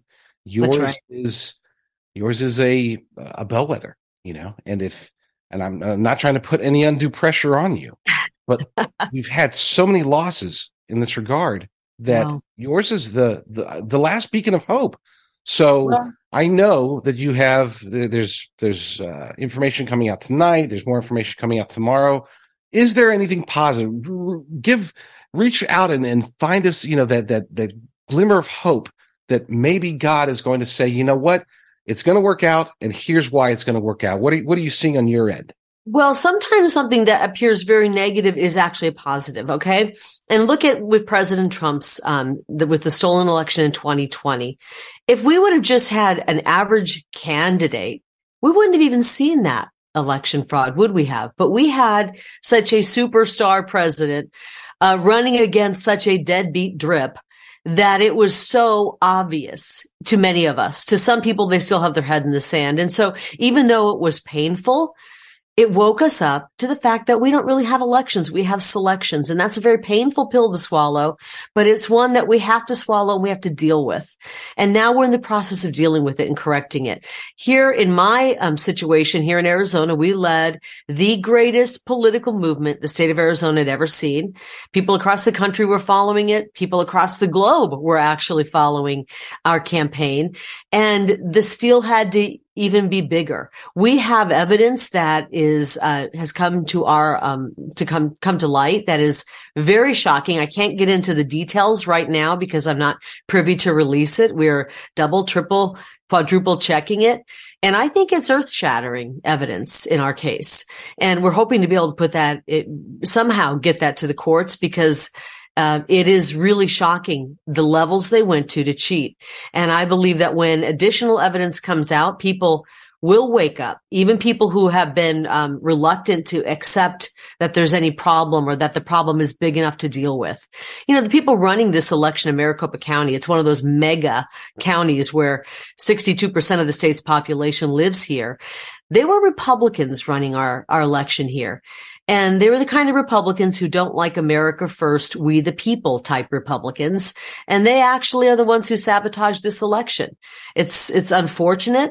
They ran, by the way, on the side, a super PAC raising tens of thousands of dollars to specifically try to bring me down. And here I am on the ballot that they are in charge of, and they're trying to bring me down. So, the conflict of interest, it's all being exposed. I wouldn't say it's good news, but sometimes when you see how bad things are, it's enough to wake people up. And then that's when we get the good news. That's when we come together and say, we got to change. And I think that's where we are right now. Well, at least it's someplace. I've long said that we can't just rely on winning in the courts, that we also have to win in the court of public opinion. And if we can present the evidence in the proper way, that it is possible to perhaps, again, Lord willing, to perhaps correct the issue through the people. I'm not talking about revolution. I'm not calling for anything like that. But what I'm saying is that if the information starts coming out and if people start feeling the pressure, and if maybe more whistleblowers come out, maybe people are saying, you know what, I don't like this. This stinks. I'm going to tell the truth. And they start coming to the press. At that point, then we start to get questions answered. And that's, to me, I think that is one additional pathway through which we can go. Now, you mentioned, of course, the rhinos that you're dealing with. And people think that still here in America that it's Republican versus Democrat. It's not. It's basically it's America First patriots. It's people that love this nation versus the uniparty swamp. And the uniparty swamp, whether it's a third or maybe even half of the uniparty swamp is actually Republicans. Okay, I mean, let's face it. You got Doug Ducey. Doug Ducey is a Republican who was giddy to hand Carrie, to hand Kate Hobbs the governorship. He really wanted that to happen, and that should tell you everything you need to know. Yeah, you can see it written all over his face. He looked thrilled. He looked beyond thrilled. You're right. I mean, we're having a bit of a battle in the Republican Party, and it is the uniparty Republicans. Sometimes they're called rhinos, who they want status quo. They want this appearance that there are two parties, the Democrats and the Republicans, but there really aren't, and we know it. And that's why you see these rhinos, and they will vote for someone like Joe Biden or Katie Hobbs. Now, you cannot tell me you are a Republican with the issues we're facing today that are truly major conservative issues regarding open borders, regarding brainwashing of our children in schools, regarding some of the transgender issues that are being forced on our children, regarding crime, law and order, things like that. Tax issues as well. And these people would vote for Joe Biden. I'm sorry, it's time to hand in your conservative card right now if you're voting for Joe Biden or Katie Hobbs. So they're being revealed as to what they're all about. And again, unfortunately, because we are wide awake to all of this, it's a little bit more painful for us. We go, oh gosh, can we please get a victory here? But we are getting some victories, and we're getting victories as more and more people are becoming aware of the issues. It's going to take more of us to get involved to bring about the change we need. And the pressure is great on those of us who are working to improve and save our republic, because I know for me, a lot of people have reached out and said, you're the only reason I have hope right now. I've got hope for your case. You make me feel hopeful. And I don't want to take that hope away, but I also don't want to give people false hope. I truly do have hope that our case will move forward and be victorious, or I wouldn't be involved in it, because I know the truth. And I know we have an excellent case. We have great attorneys who are working on it, and the people are waking up to what's happening. So I am devoted to this case, and I'm not going to stop fighting until we have, done everything we can to expose what happened. Well, we're going to keep fighting with you. How do we help? So my audience, many are in Arizona, but I mean, this is after election day. It's not like we can do any more campaigning. So what can we do to help? Is there a legal fund we can contribute to? Is there anybody you need us to write letters to? I mean, how can we get involved? What can we do to help? I love that. You know what? I think it's time that we start reaching out to the fake news, even if we're not watching it. God knows I'm not watching it, but reach out to them anyway. Email them. We don't have to be rude. Just say, why aren't you covering this case? Or tell them, my vote was stolen and I want this case covered. When are you going to start being fair? We need to start pressuring these so-called journalists at our papers. Even if we're not watching them and reading them, they need to feel some pressure that they need to start doing the right thing, and send letters and emails and phone calls to your lawmakers. even the Republicans, even the Democrats, and say, we want honest elections. We know our elections are a sham and we want honest elections, or we will vote you out. They need to be held accountable. And I'm not suggesting any rudeness. I am not suggesting any threats. I'm suggesting that we overwhelm them with well-written emails or kind phone calls that are pursuing this truth to come out. So that's one thing you can do. If people do want to get involved, I'm paying a lot of legal fees right now, and it's unfortunate. I hate, like I said, that I have to fight this in the courts, but if I don't do it, who will? And I'm actually feeling very fortunate that our case has made it to the courts. In 2020, a lot of these cases made it, but they never were heard on merits.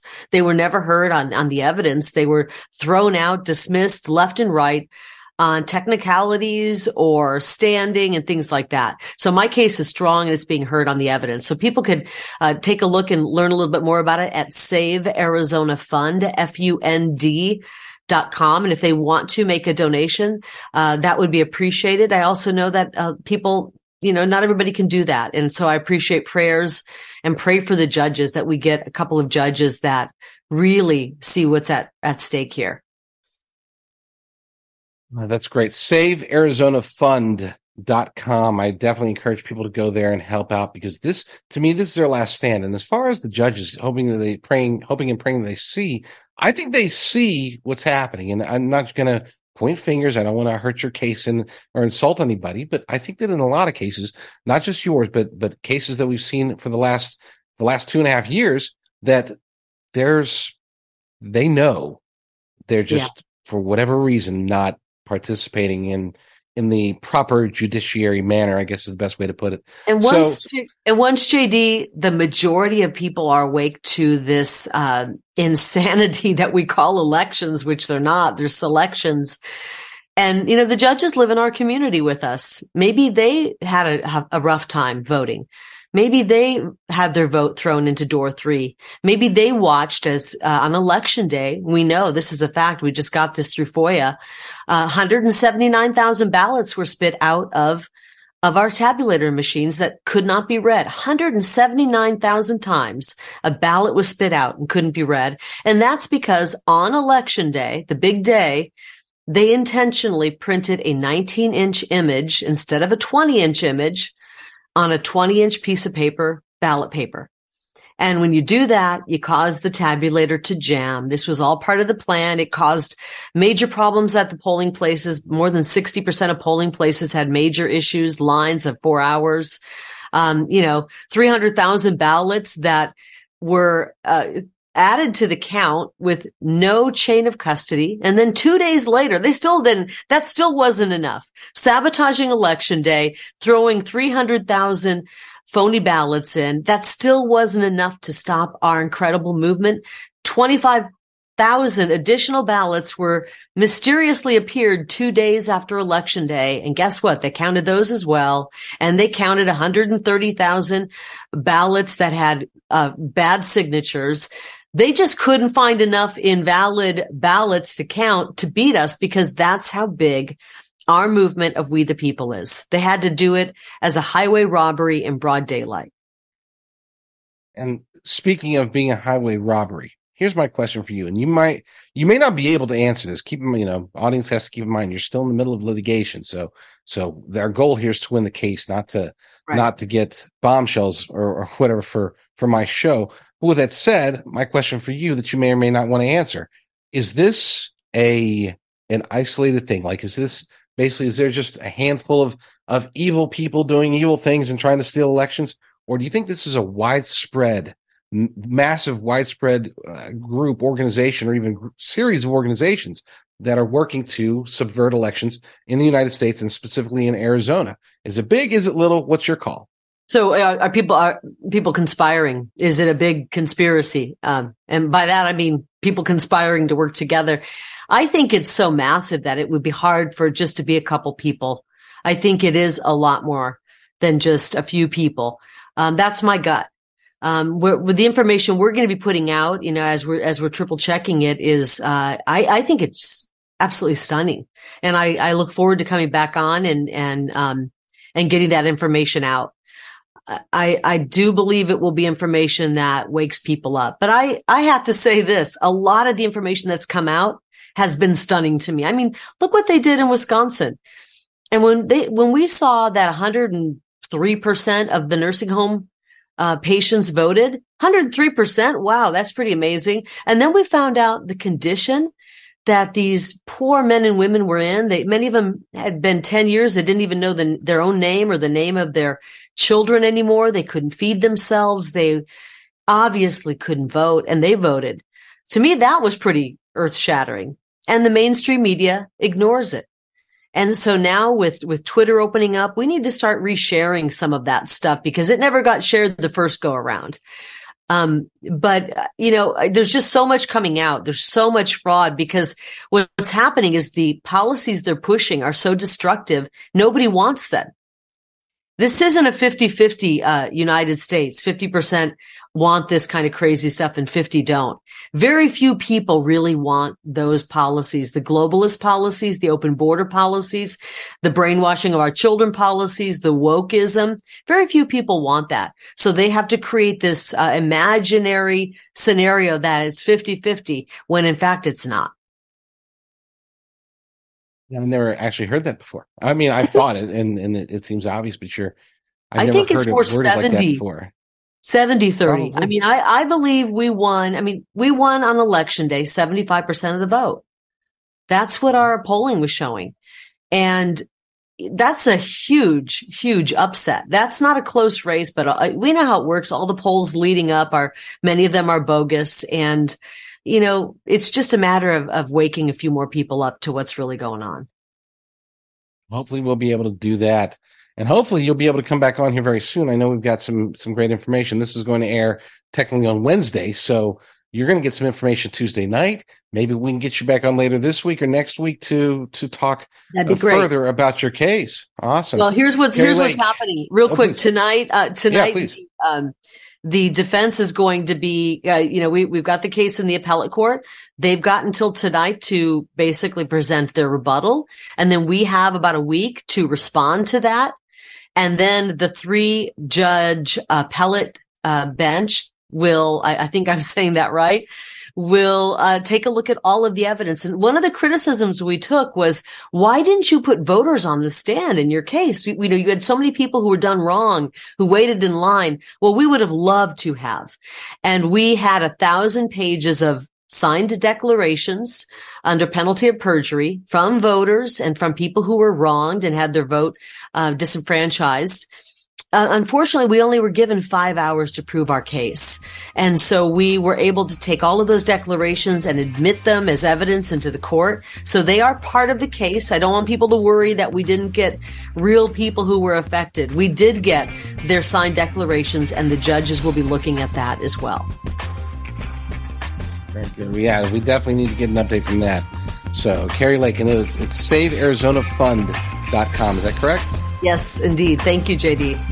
Save Arizona Fund. Carrie Lake, we'll talk to you hopefully very soon. God bless you. Thank you.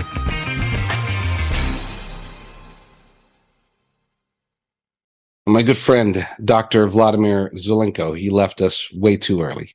I'm so sad that he is gone, but his legacy does continue. We do still support his foundation. We still support his company that is still benefiting the masses across the world, those who have either been jabbed or maybe you've been exposed to those who may be shedding on you. That's becoming more and more likely as being the case. The more times you're jabbed, the worse off you are, and the more you're likely to shed on others.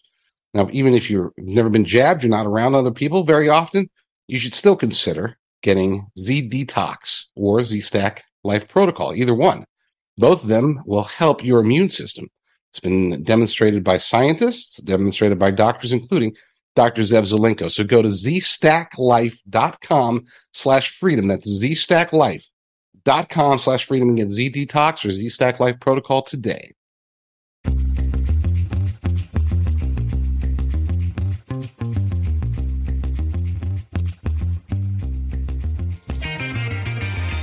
So while you guys were watching Carrie Lake, I was scurrying through the internet trying to find that that softball interview from Bloomberg that I found with Albert Bourla, and I was able to find it. I'm going to play it. Now, again, I almost don't want to, because I was watching it again while you guys were watching Kari Lake, and I was thinking, am I participating in their propaganda by letting him answer these questions? Because the dude's very slick, okay? I mean, when you give him obviously not slick when he's talking to the real journalists over at Rebel News, or not talking to them as they're trying to huff and puff and scurry along with him. But, sitting down talking to a Bloomberg journalist, of course, Michael Bloomberg is one of the biggest globalists in the world, one of the richest globalists in the world. So getting these softball questions, he's very comfortable. And I almost debated, he makes compelling arguments, right? What if somebody in there is sitting there nodding their head and listening to him? Then I thought to myself, what are you, crazy? This is my audience. This is the J.D. Rucker show audience. None of them are going to buy this crap. So temporarily I thought, I don't want to spread propaganda, but you know what? You guys will see through this. You guys will see through the gaslighting. So here is Albert Bourla being interviewed by some really teenage girl fan, essentially, with Bloomberg, asking him questions that enable him to spread his propaganda, knowing that hopefully you will be able to see right through it. There's been an issue, obviously, with COVID in China. They are reopening now. They have some level of infection. But you also have some dealings there, particularly with Paxlovid. Where do you stand with Paxlovid in China right now? Right now, the authorities, they would like to get as much as they can, and we are sending them Paxlovid. We have seen the last 1 month a few millions of doses that they are distributed immediately in all channels in China, and they are making a very big difference. Is there any move from China to go to mRNA vaccine? Not the Paxlovid treatment, but the vaccine? I don't know. I think, and I have heard that they do have some companies that they're doing their own local mRNA versions, but I don't have more information about it. So obviously you've been enormously successful, you with BioNTech, in the vaccine. And thank you, by the way, as somebody who's received it. Thank you for saying that. What comes next? On vaccine specifically for COVID. What about variations, for some of the variations we're seeing coming out? Are you developing those, and where are you in that process? Every time there's a variation, we have a standard process that we isolate the virus. We try to see if the variant escapes the protection of our vaccine. If we have suspicion that it might, we start working like if we are going to make a vaccine. Many of the variants disappear, so they are not an issue anyway. But if some start growing, then we are not losing time because we have already prepared those steps. And you haven't found one yet to get around the vaccine? Always we find and we discuss the data with authorities. But the ones that will make this decision is not Pfizer or Moderna or any manufacturer. It is CDC and FDA. It is the European authorities. It is the Israeli authorities. It is the health authorities of any country that will ask, based on the data, we want you to make this vaccine as a new What about variation. The duration of the vaccine? I mean, I've gotten, I think, 2 or 3 boosters now to the initial vaccine. Yeah. It lasts a while. Are we going to have to get it every year, or are you developing something that might actually last longer? Yeah, it doesn't last the current ones, and also doesn't last the disease. For example, if you get disease, you can get disease again after 3 months. With the same even variant, not even absent a change of the variant. That's why it's very difficult for this virus to eradicate. I don't think it will.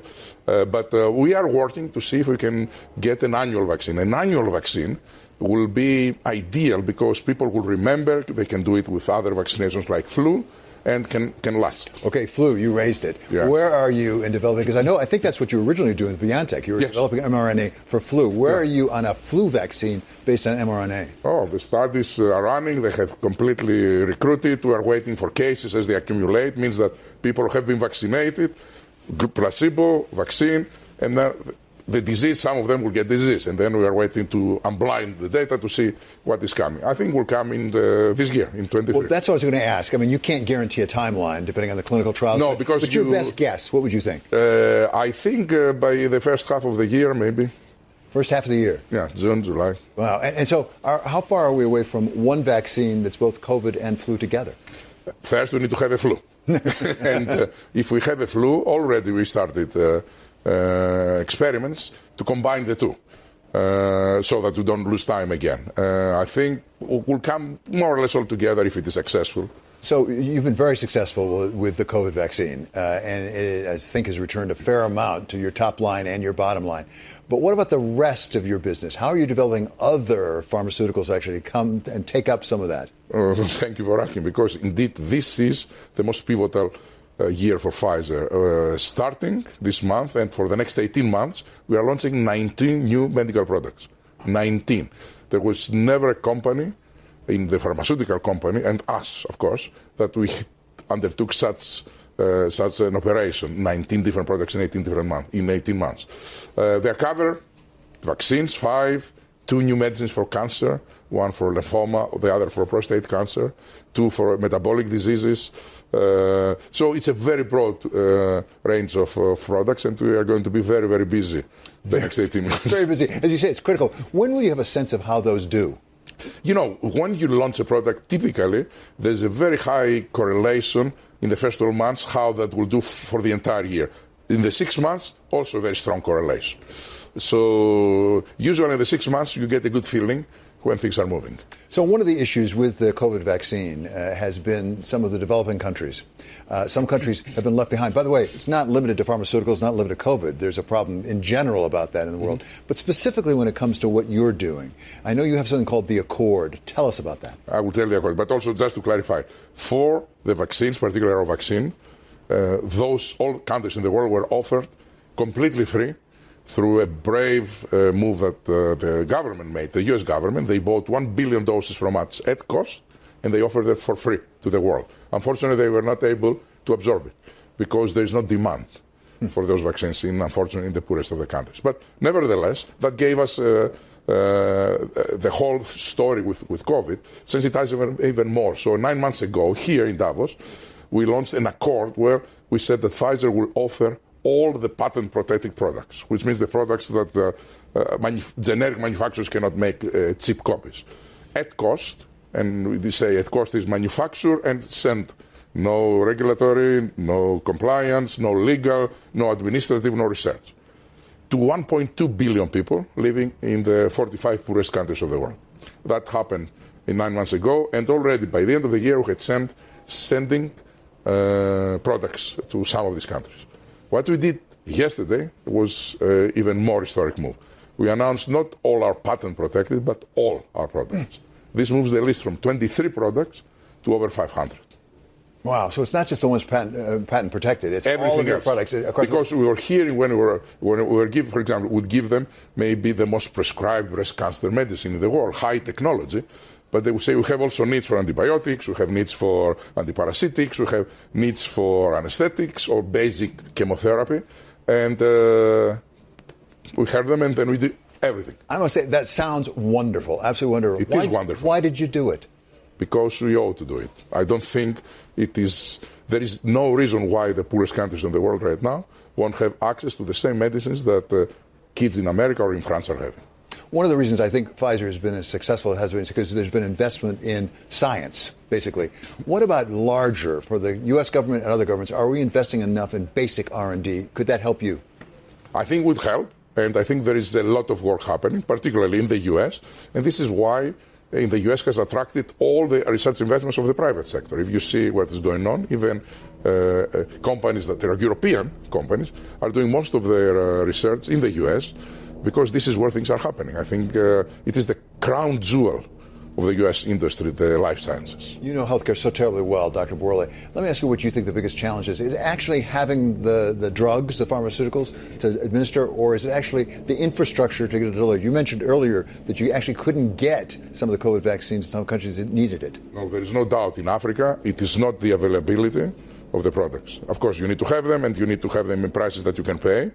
But once you resolve that, which we just did, you are going to have very big problems with infrastructure. You don't have the right healthcare professionals to administer, to make the diagnosis.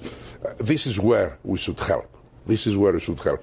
Us included, but also the U.S. government through U.S. aid, other organizations that they aim to improve health and improve the health inequities. This is where we should focus our attention now. WHO. It's doing a fantastic job, WHO. This is where we should all partner together. I am very glad that Albert Bourla, CEO of Pfizer, did mention the WHO there at the end.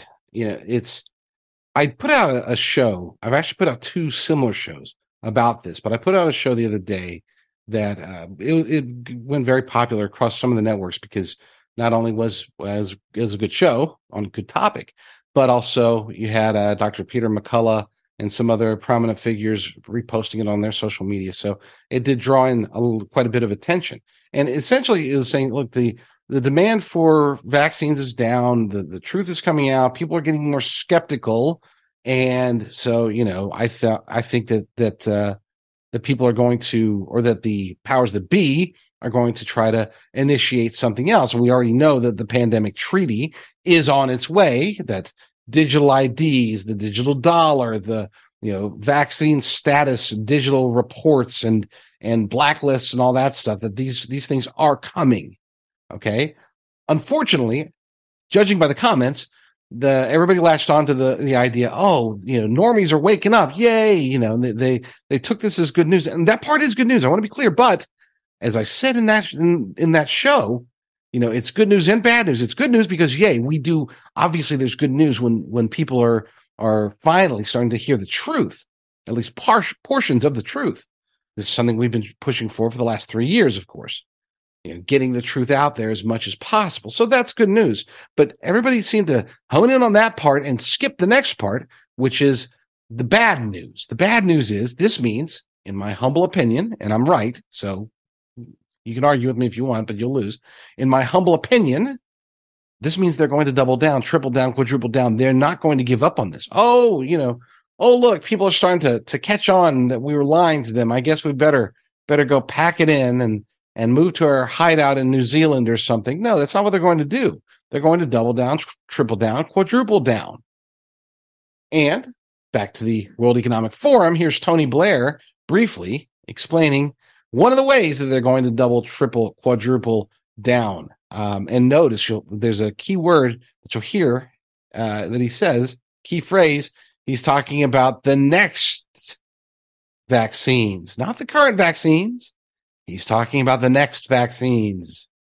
They know it's coming, and so should you. So watch this. I think there's a huge impetus now for a national digital infrastructure. Digitization in healthcare is, I think, one of the great game changers.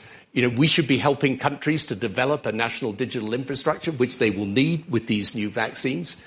And then, finally, it's also about showing people and showing the political leadership that you can make a positive difference to your healthcare system by adopting these measures because they've got an impact beyond any particular disease or pandemic. A national digital infrastructure. And eventually that will be turning into a global digital infrastructure. And when I say eventually, it's already in the works. Okay, they work it backwards. Don't forget, this is how the global elite cabal works. They go from their end goal and they figure they build the steps to get to there. Okay, so they don't build up steps to get to the top of the mountain. They start at the top of the mountain and they build those steps downward. Okay, it makes a difference because it means that no matter what happens along the way, they'll get to their goal. When we as people, we might build our steps in life. For example, we might say, okay, so first I'm going to go get good grades in high school. Then I'm going to go to college. We might have our eye on the ball of, hey, you know what? I'm going to be a doctor. And then I'm going to be a chief of medicine at some Boston hospital or whatever. That could be your life goal, right? So you get good grades in high school and then you go to a good college and then you get your degree and you go to grad school and you get your PhD and you go through all your clinicals, you work your way up. And along the way, you're building your steps upward to try to get to that goal. But along the way, you might decide or something might happen. Maybe you didn't get good grades in high school. Maybe while you're in college, you fell in love with acting. I don't know. We just had Dean Cain on earlier. Dean Cain, he did not want to be an actor. This is a guy who was raised by a Hollywood director, and he had no intentions of becoming an actor. Okay, well, everybody else was out there. A lot of his friends. He went to high school with like Sean Penn and Charlie Sheen. They're all going to like acting classes and stuff like that. And he's like, no, I'm just going to play pro football. So he did. He went to Princeton, and he did his thing at Princeton. He set records at Princeton, and he was signed by the Buffalo Bills. And right before the first preseason game in his rookie season, he blew out his knee. Okay, so his pathway had to change. They don't work like that. The globalist elite cabal, again, they work it backwards. They start with where they want to get to. So they already have, I assure you, they already have this global digital infrastructure in place. But how do they get there now?